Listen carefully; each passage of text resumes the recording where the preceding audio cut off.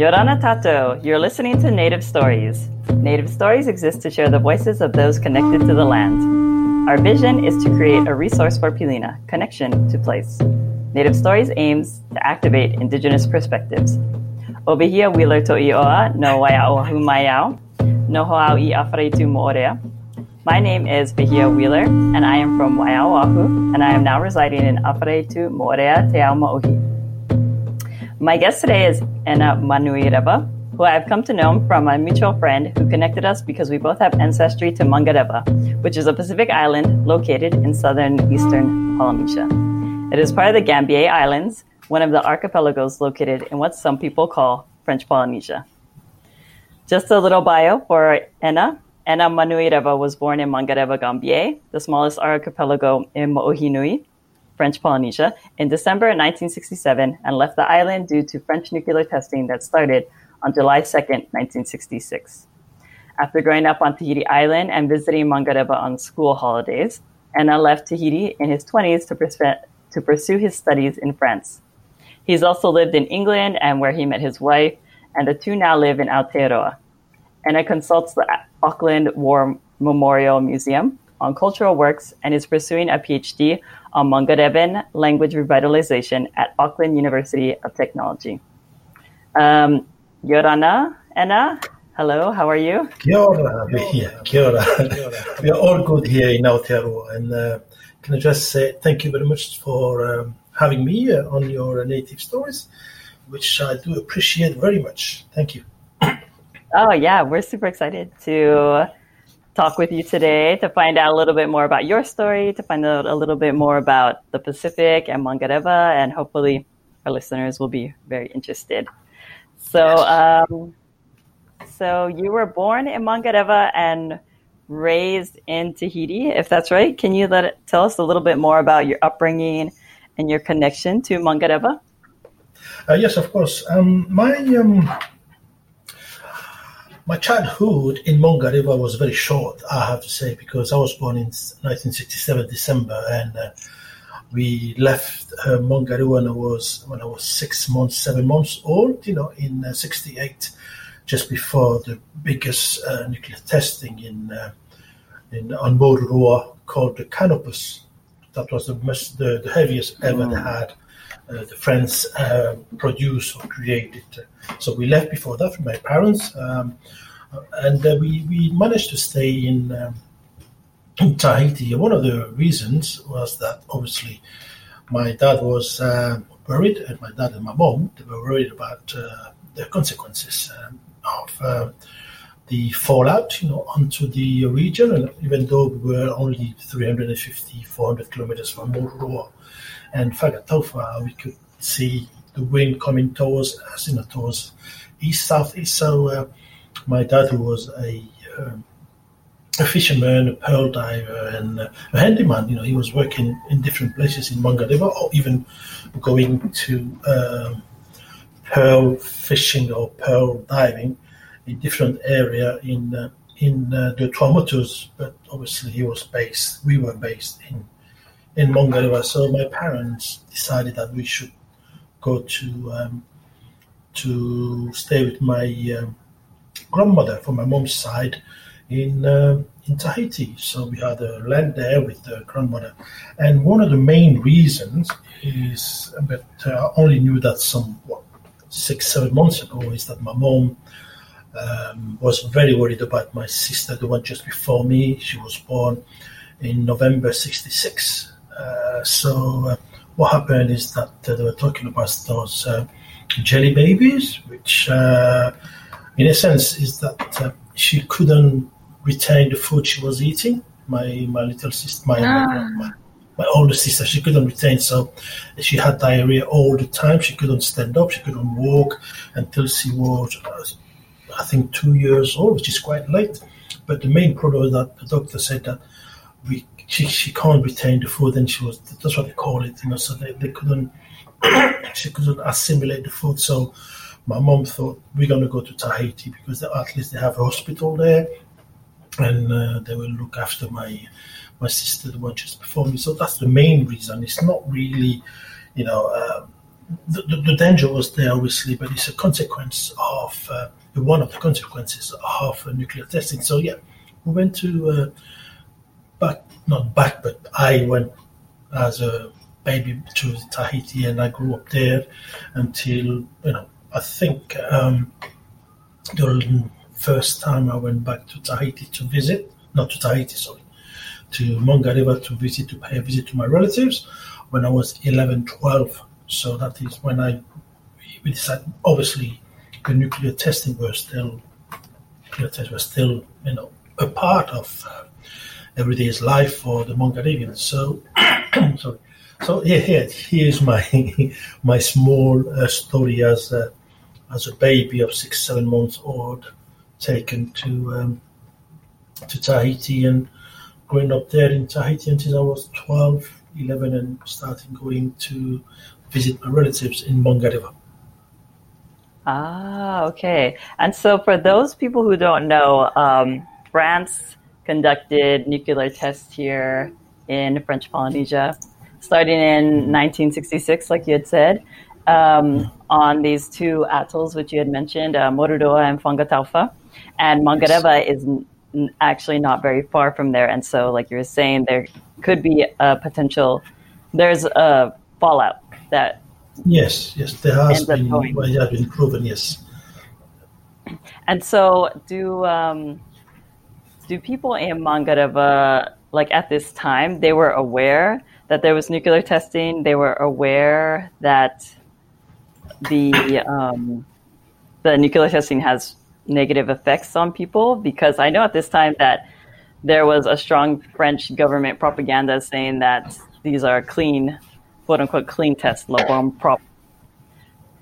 Yeah, you're right. You're absolutely right. I think what happened is that I was talking to my mom about this anyway, because it's a part of my PhD too. What happened is that they were told, the Mangarivan people were told that, and I don't know if we mentioned that, but Mangariva has a particularity of being an island, not an atoll. The atoll would be from the Tuamotu as you could go down, and when you get at the end of Tuamotu, you come across this island or those islands, because it's an archipelago, the Mangariva archipelago, known as the Gambier, because obviously somebody famous might have thought that they discovered Mangariva. So Mangariva is an island. There are 10 islands altogether, if you want, but some atolls are so small, motu. But that's a particularity of Mangariva. So when the military arrived, they started in 64, 65, they start building a proper airport that could take all the heavy equipment to set up Mangariva as one of the bases for military base for military personnel, French mostly, obviously. And that's what happened. What happened is that we were in the background, so people will go to Mororoa and Fangataufa, and then the military, all those people at the top would come and stay in Mangariva because it's an island, so they might think it should be more sheltered, if you want. So they come to Mangariva as the backdrop of what's happening in Mororoa. So Mangariva is an island, and the particularity as well of Mangariva is that, excuse me, the particularity of Mangariva is that it's quite if you want, it's just like a hub, for people coming from the east. For example, if you want to come from east, from Eastern Island, you'll come to Mangariva, or if you wanted to go to Pitcairn, you come to Mangariva, and then you go up to the Tuamotu and then to Tahiti. So, it is a hub for people to come and rest in Mangariva as an island and then carry on for their trip. So, Mangariva has this particularity as an island. So they use one of what the airport now called Totengengi is an international airport. It has the standard of the norms for being an international airport, which allowed the French to bring all the material. So when they came in 65 to prepare everything, they brought a lot of French personnel with them. And as you know, there have been intermarriages between the local girls and the French. So we have that kind of a relationship with the French, military, but one has to remember that there are something around 400 Mongaravians on the island, whereas the personnel from outside, well, from the French, it equate to nearly 10,000 altogether that came and go, came and went. So that's what they were doing. So we had a lot of French presence in Mongariva. It's a very tiny island, very. I think today is the population, the diaspora, whether in Mongariva and in Tahiti, it's around 1,400. But in Mongariva itself is where the people are. There might be just 1,000 in Mongariva now, but I'm not quite sure about the figures because they had the elections last year, or was it this year? This year? No, last year. And that's what the figures are. So Mongariva is quite a sheltered place, so people will come there to stay. And what happened during one of those nuclear tests is that the wind started blowing southeast towards Mongariva, and on the island itself, there's a famous story about one of the commandant or one of those captains saying, "I can't stay here. We need to go." He was told that the wind are blowing towards you. There might be some fallout, so you might want to take the first flight. So he left. He left the first flight, on the first flight to go to Tahiti to avoid all this fallout. And rightly so, because, rightly so. They never told the population, that's for sure. There was never anything clean about those nuclear testing. So the population had been lied to, and they were trusting the word from the French, and also the church was there as well. But it's very difficult to know if the church knew about what was happening, which is quite. It was a bit opaque, it wasn't transparent. The French administration coming in and say everything is clean, there won't be any problem. All we're going to do is going to happen over there, so it will never happen at 400 kilometers away from here, so you're never going to be affected by it. So the church, because Mongarivians respect a lot of the church, they listen to the priest, and the priest that I know very well, because when I was visiting Mongariva, I was a choir boy. So here we go, an altar servant at church. So I know the priest very well. So that's what's happening. It was never clean. Mongarivians were never told. Not only when they knew something would happen, that's they knew. That the very first one, my mom said to me when we were talking about the very first one, they knew that they were told that something would happen, but they were never told when. And they were never told that there is no shelter. What they had was a kind of tent to protect the population, but nobody knew about it.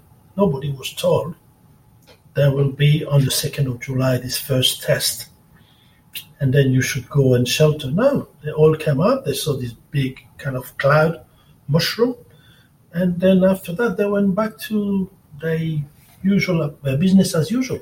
So that's what's happened. There was never anything clean in those nuclear tests.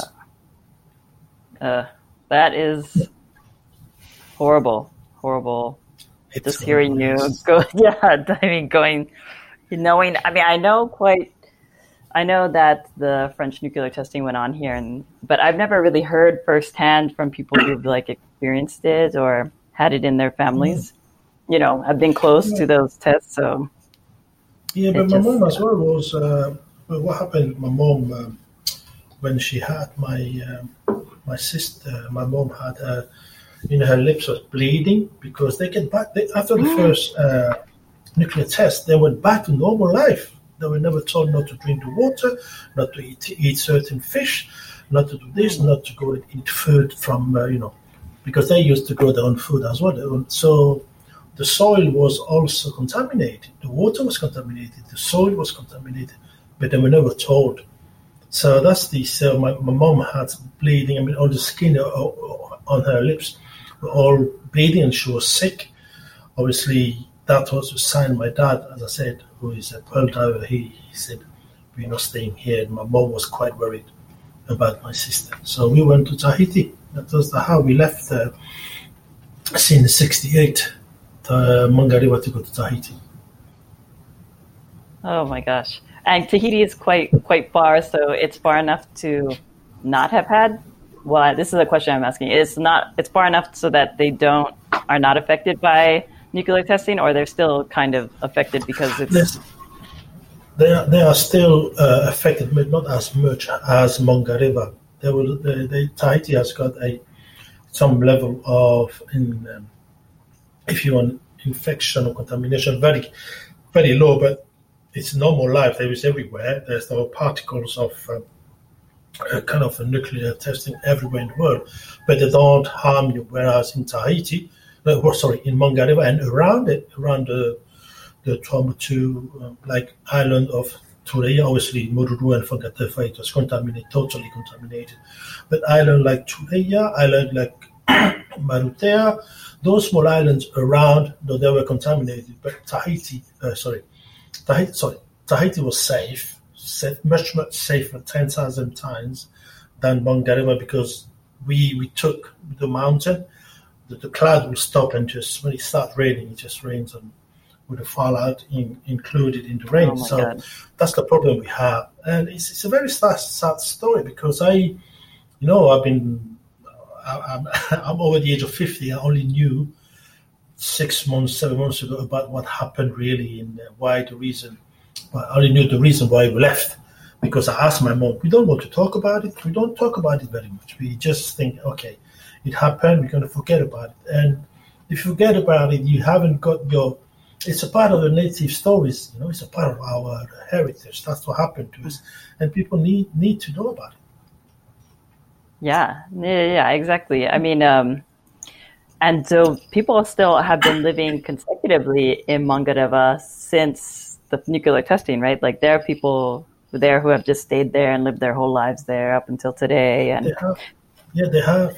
A lot of people have stayed. They decided to stay because if you don't have a land in Tahiti, we're quite lucky to have a land in Tahiti.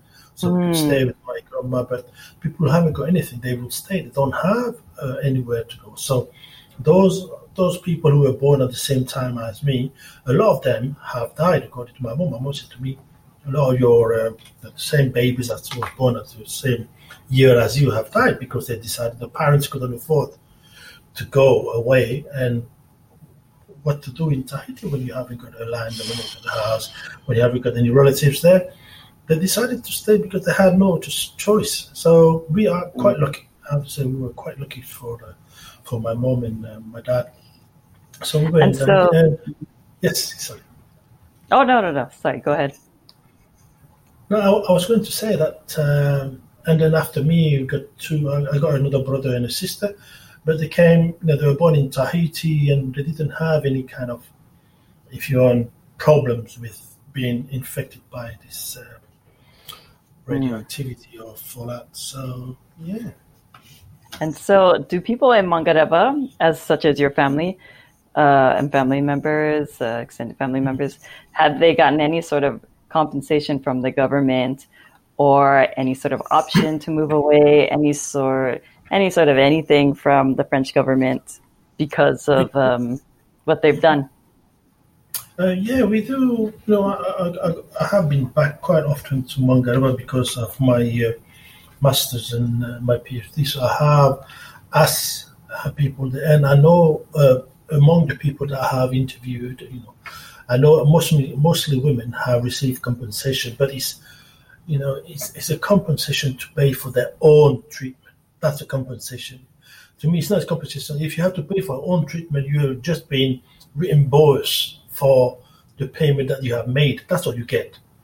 So, it's not a compensation because the French government, they recognize responsibility but not guilt.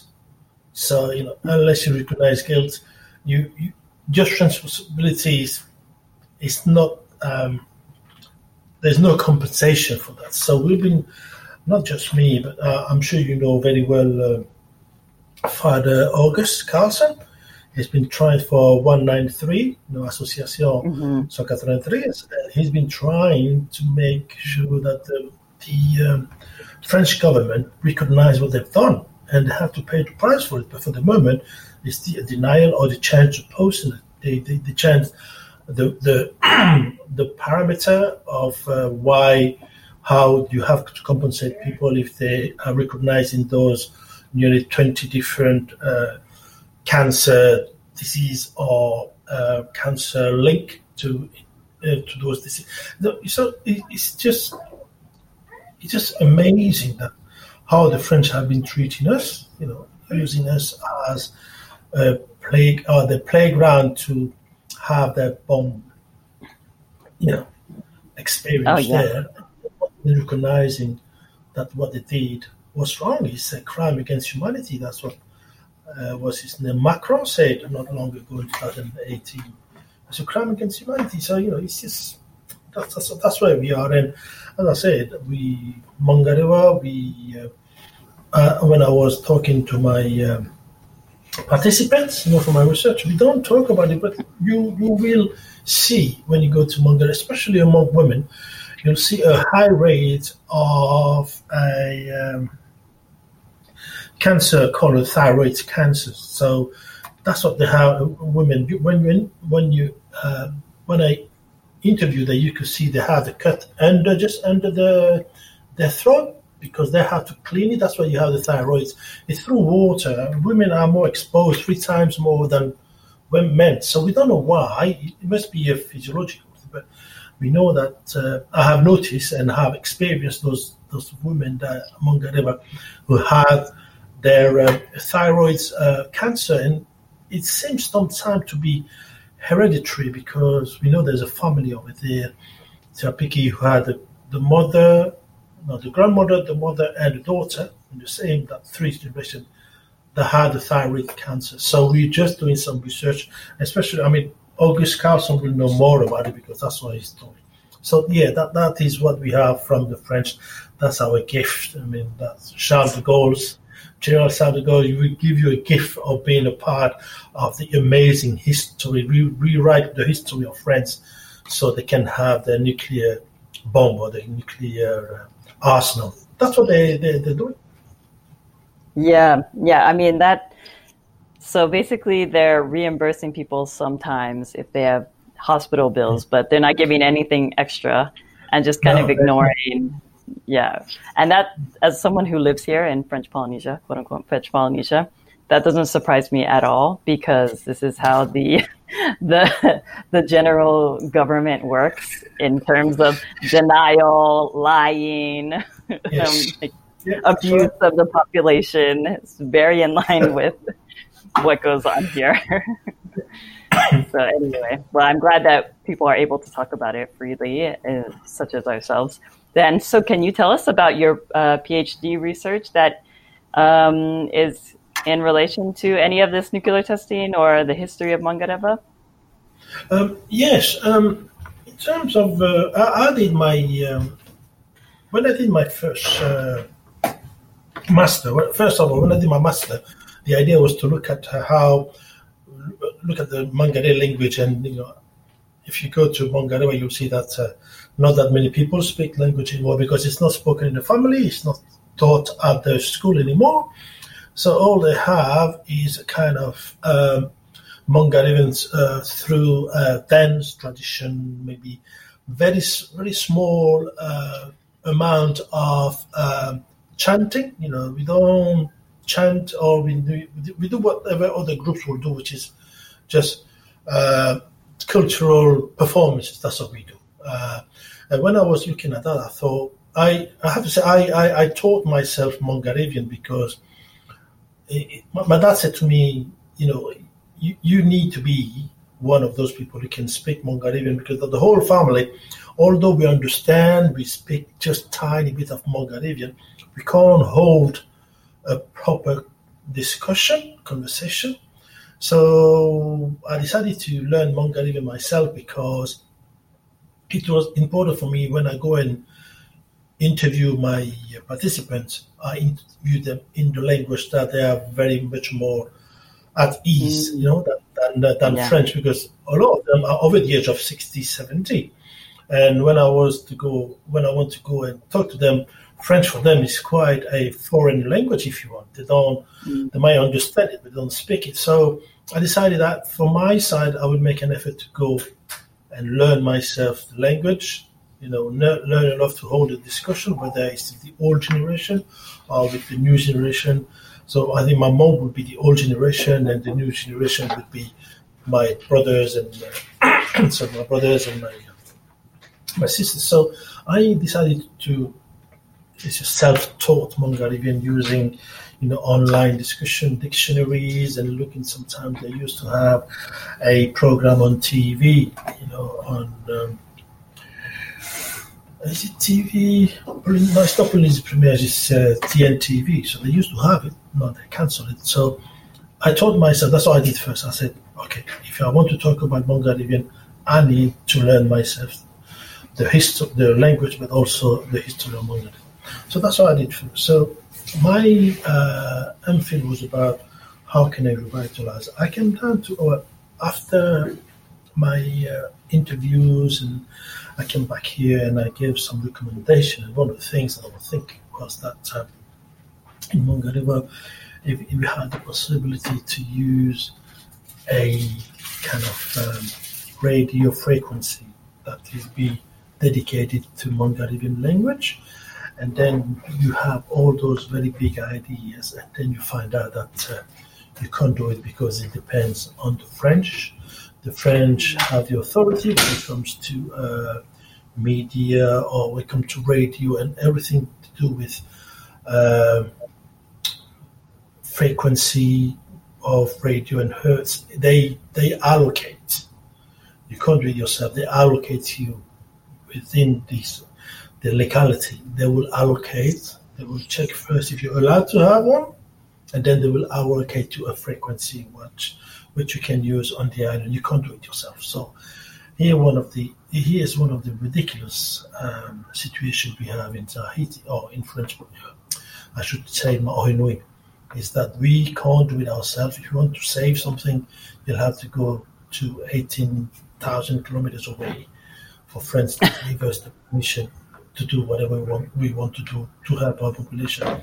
That's how ridiculous it is. So I also said, we could set up, for the language itself, you have some application that I could make here and download it and ask the young people, because obviously young people don't speak very much. If you're over the age of 50, you will speak. If you are 40, more or less, but under that, until you don't speak Mongolian. So what I was thinking, because of technology, I had all the wishes. I prepared an application to to send it to Mongolian for people to download. Now the problem we have now is all about intellectual property. There's such a big thing, and I am ready to work with some of the Maori, because a lot of Maori groups and associations are doing the same thing here.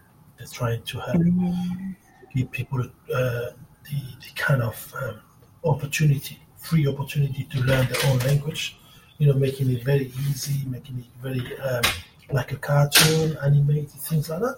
And that is, we were going to work on it. But when you see the amount of administrative papers you had to fill in for coming from the French, it just dissuades you. You lose your heart in this.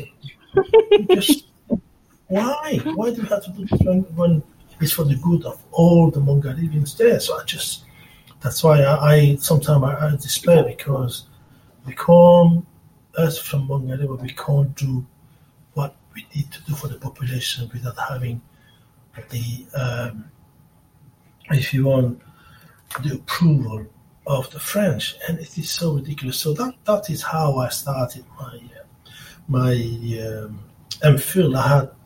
I still have all these information and all the equipment, but I can't use it. So I thought, okay, we're going to park this for the moment, about all the recommendations to do, and I decided, okay, what are we looking at when I see that the French are there? They don't seem to be helping, and to me, it's mostly Eurocentric vision that is there. So I decided to end my PhD looking at the world view from us, from our Tupuna, and comparing it to the world view that you can see with, obviously, from Europe. It comes, and you have to look at those two worlds and see how we have lost our connection with our own self, and that's why I called my thesis Turaga, which is the identity. Where can we find our sources, our puna? Where the source is, where we recognize ourselves as Mongolians. I'm just talking about Mongolians. I'm not talking Tahitians. I'm not talking Caucasian. Mongolian. Where is your identity? That is what I'm talking about in my PhD, and it's those two worldviews that's just clashing, and we are losing it. I mean, as for the moment, hopefully we're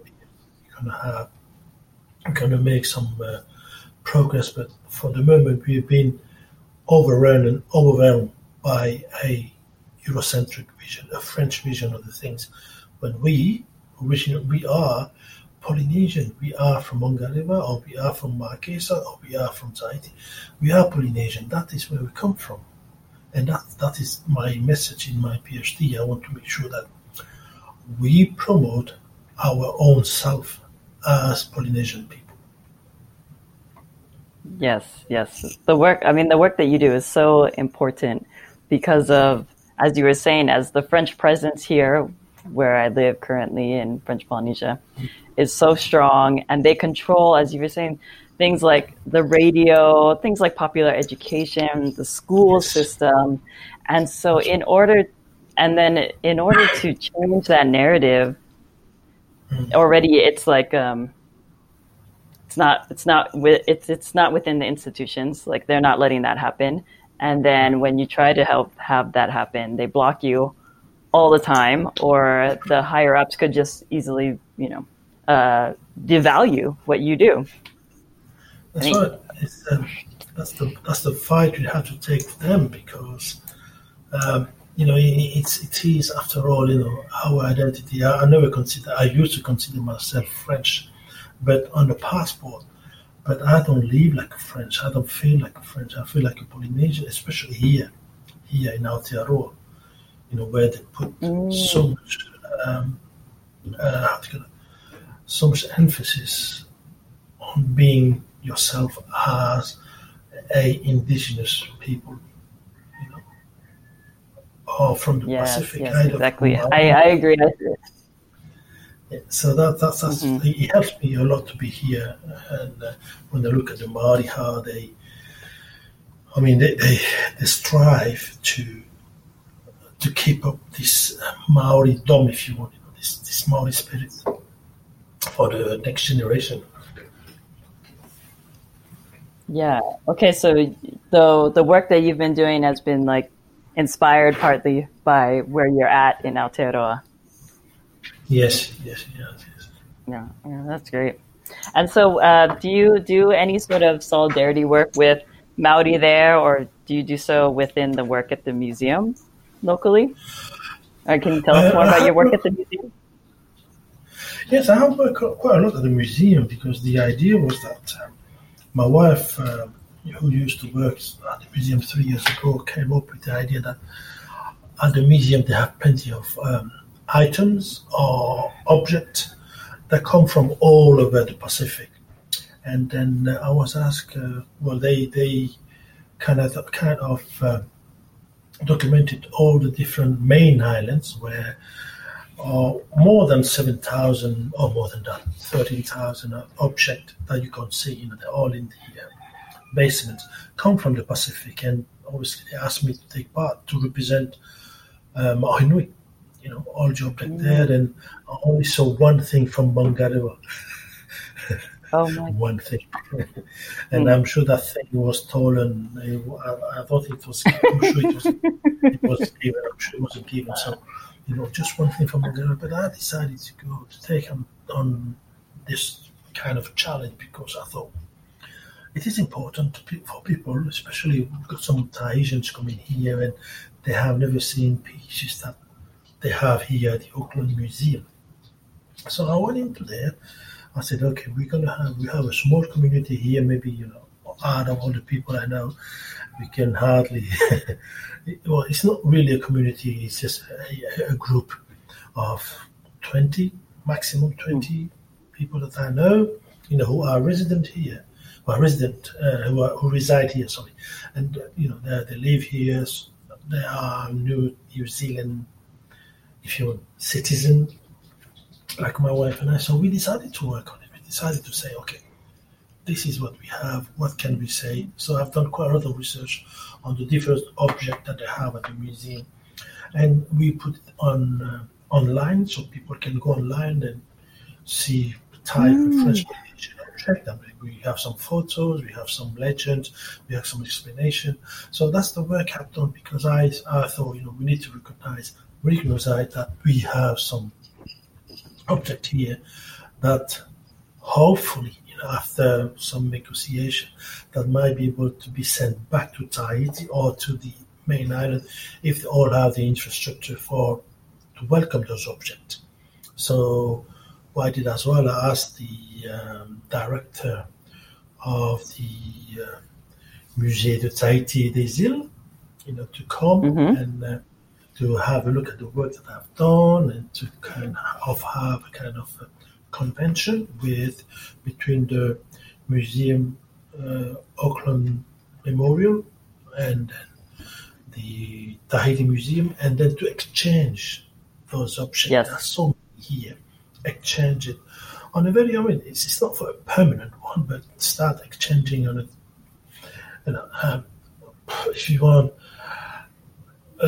just for maybe 6 months, contract, exchange it and take it back, so people can come and see what they haven't seen before, because it's been staying at the Auckland Museum in the basement. So in Tahiti, people would never have seen it.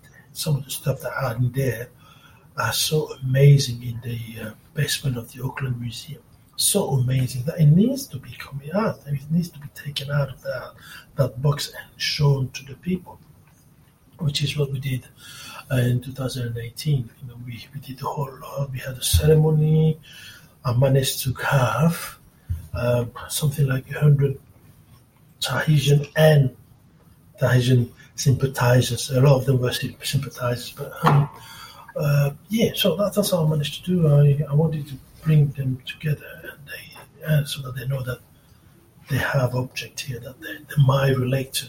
Some of the other idea is to look at some of the pictures, photos that have been taken in Tahiti some years ago, in the 1800, 1900. So, or picture, or how to call it, paintings, that might remind people of places. So that's the next step they want to do, instead of just object, but look at photos, which I did in the other small library in town. There's the Auckland Library, and then we work on some of the pictures that are there, some of the tapa, and giving the legend, giving the explanation. So that's the next thing that I hope we're going to do at the Auckland Memorial Museum. So it's a part of trying to promote our own, our Polynesian, I should say, our Mahunui, outside of Tahiti.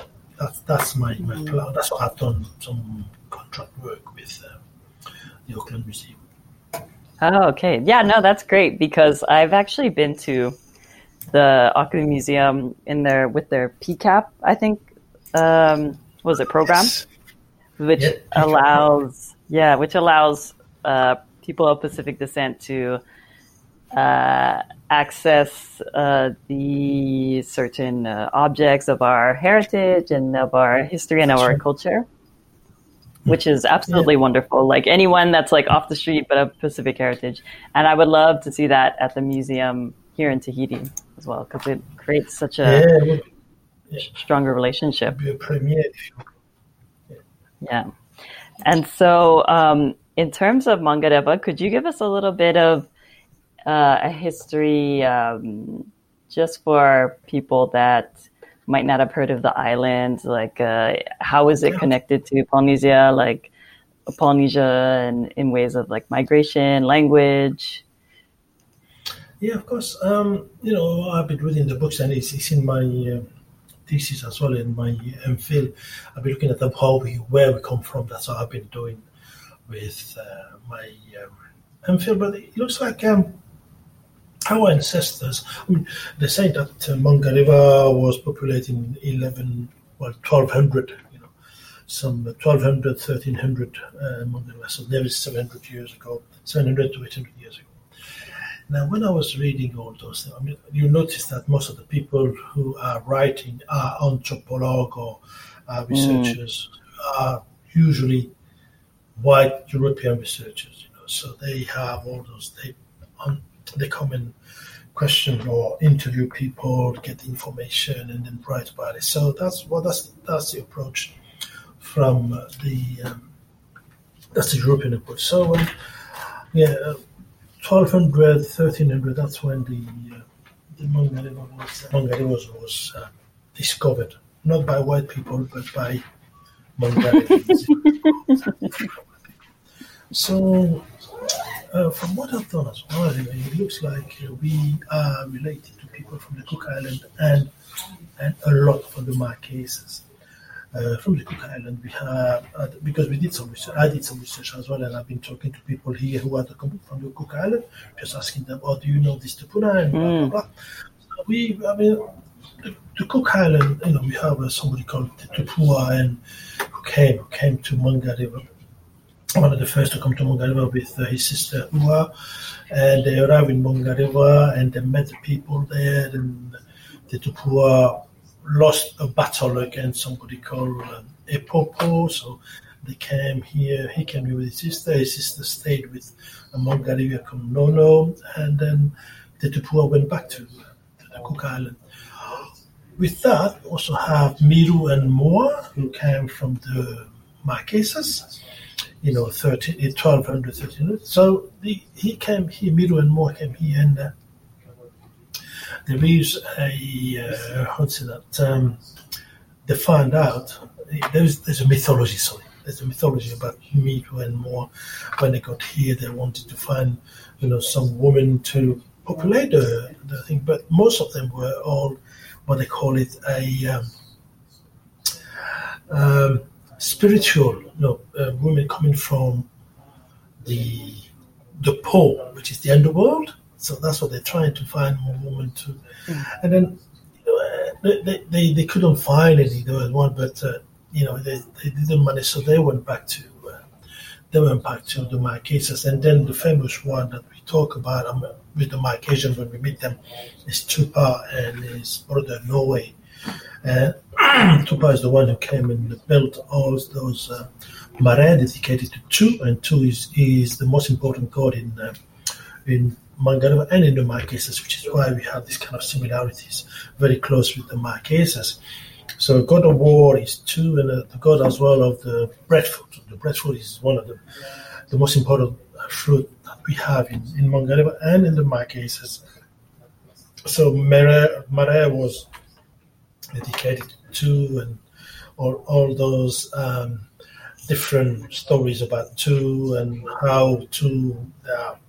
9 or 10 different names for Tu. So that's the link, but also with the Marquesas, along with the linguistic strand. So we are very close to the Marquesas, and for example, when we have they call it the Wongoro, which is a big event, Matapukerangi, which is a big event where we invite Marquesians to come here, and the family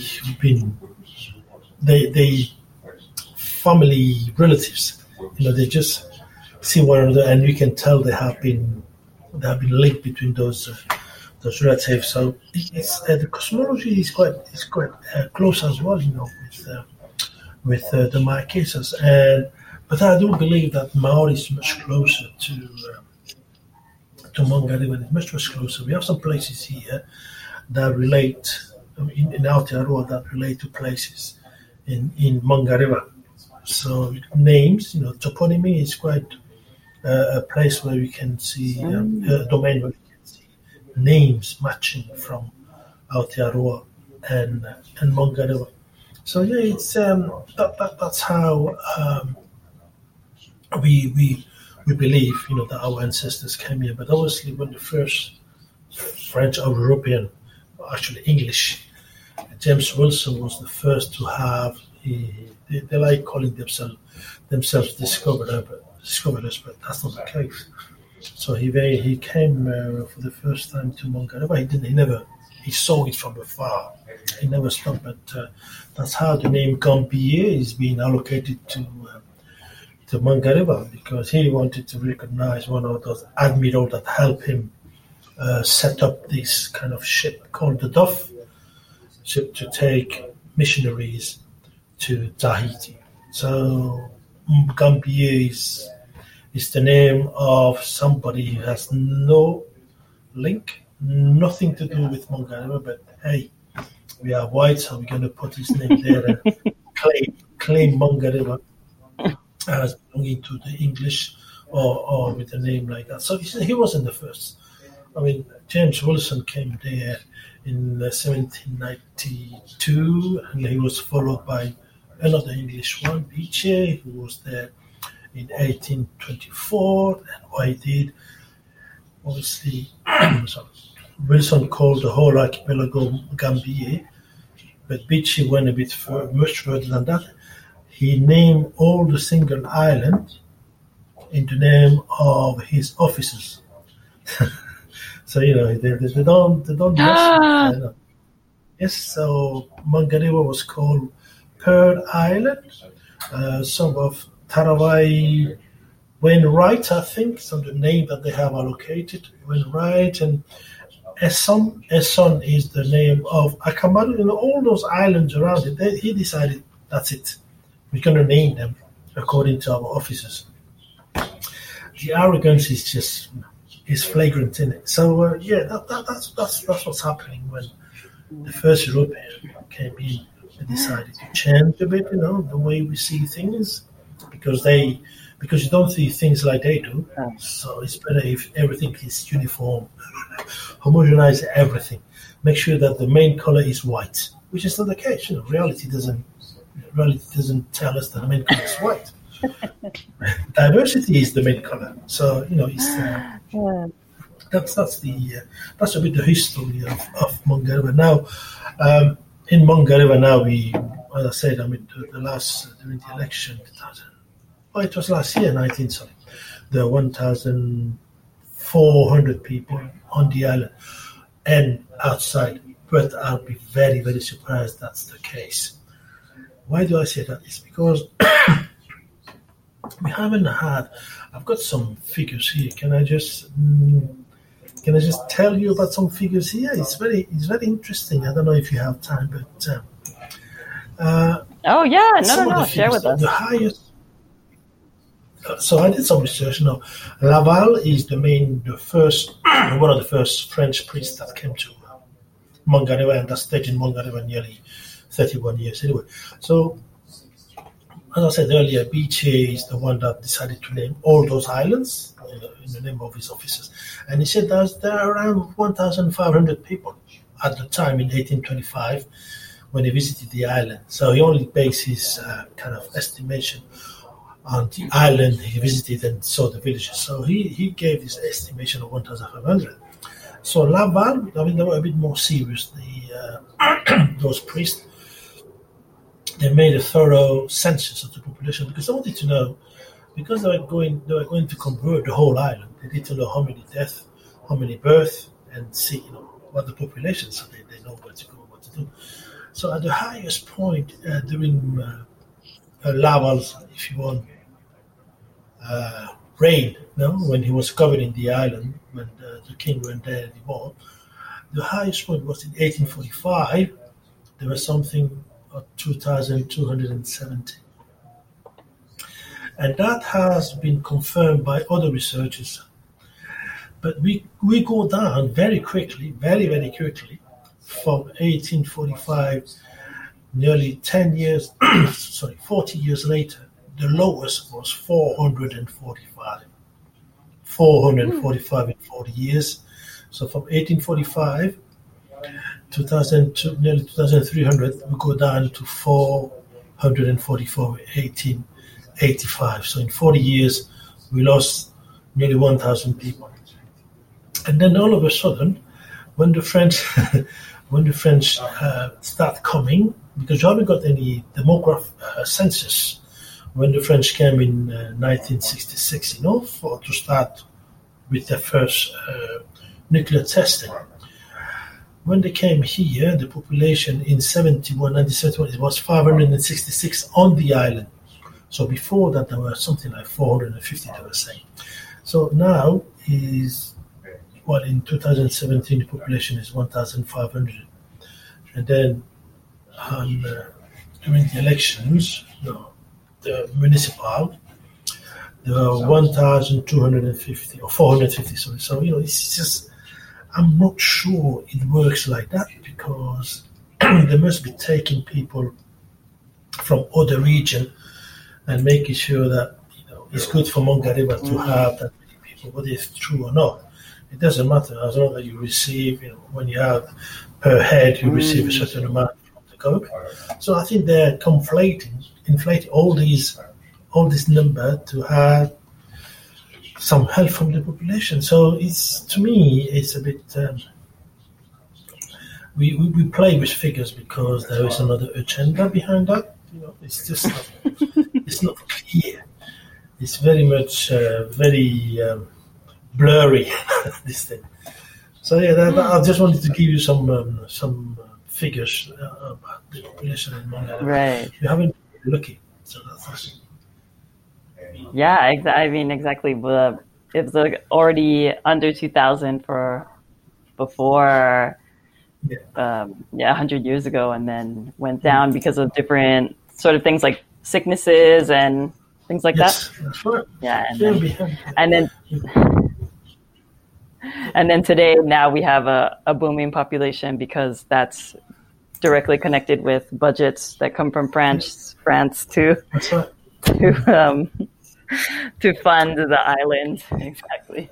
It's quite funny. That we're pretty lucky that we are the descendants of that. It's funny that before we had all this French coming around with the disease from Europe, the population was fine. 2,000, 400,000, and then all of a sudden it goes down to 566, and now back to 1,500. So I'm not quite sure about those figures.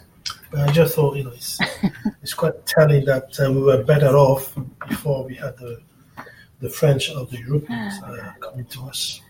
Oh yeah.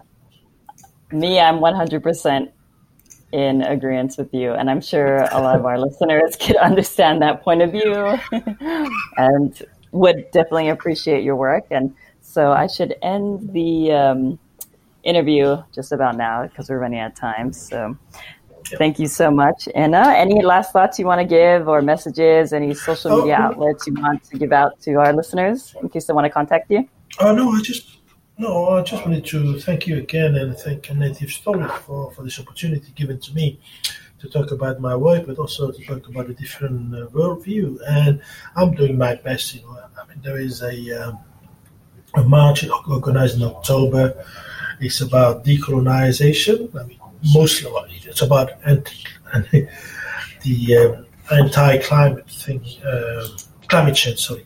So, but to me, it's about decolonization and how we can ourselves be the masters of our destiny. We don't have to have all these things, and we can do ourselves. Our ancestors understood that better than we are now, because it's just you look at happening now.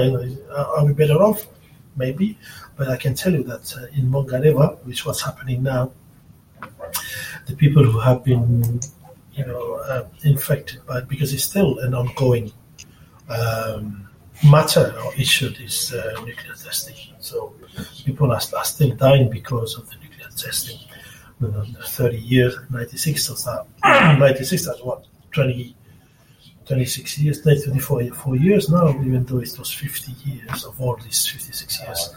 It's just unbelievable that we're still dying from that. So I want to carry my message during those march here in Aotearoa and make sure that we stay true to ourselves. So that's my message. Yeah, 100%. That's what we're about here at Native Stories. And we're mahalo nui and moro'i nui to you, Anna, for sharing your story with us. If you all want to further connect with us at Native Stories, please do. Follow us on Facebook, search Native Stories for daily updates or any on Native Kaimea or things. Please download our mobile app and listen to us on all streaming podcast outlets. Just search Native Stories. Make sure to share us with your ohana, ho'opili, friends, lovers, or whoever you'd like. Native Stories prides ourselves in being your resource of truth-telling and Indigenous knowledge. And the more you share, and the more people will know and be informed. So again, thank you, Anna, for sharing this wealth of knowledge about Mangareva and your research. And we're sending plenty aloha to you all out there. Mahalo for tuning in.